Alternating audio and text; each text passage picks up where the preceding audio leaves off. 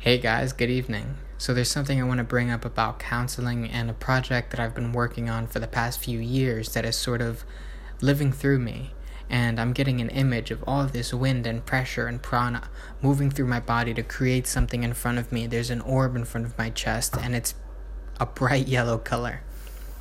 There are three parts of counseling. The first one is ascetic, the second one is symbolic, and the third one is empirical. And I've been working with these three things, not only intellectually, but psychosomatically inside of my experience before I knew how to explain them. But what I want to do now is to sort of get better at bringing that to people and communicating it as I'm getting better at this process. And so what is this process? That's something that I want to explore with you.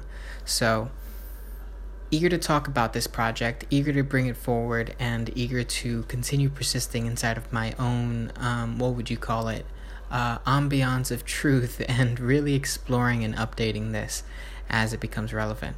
Peace, guys.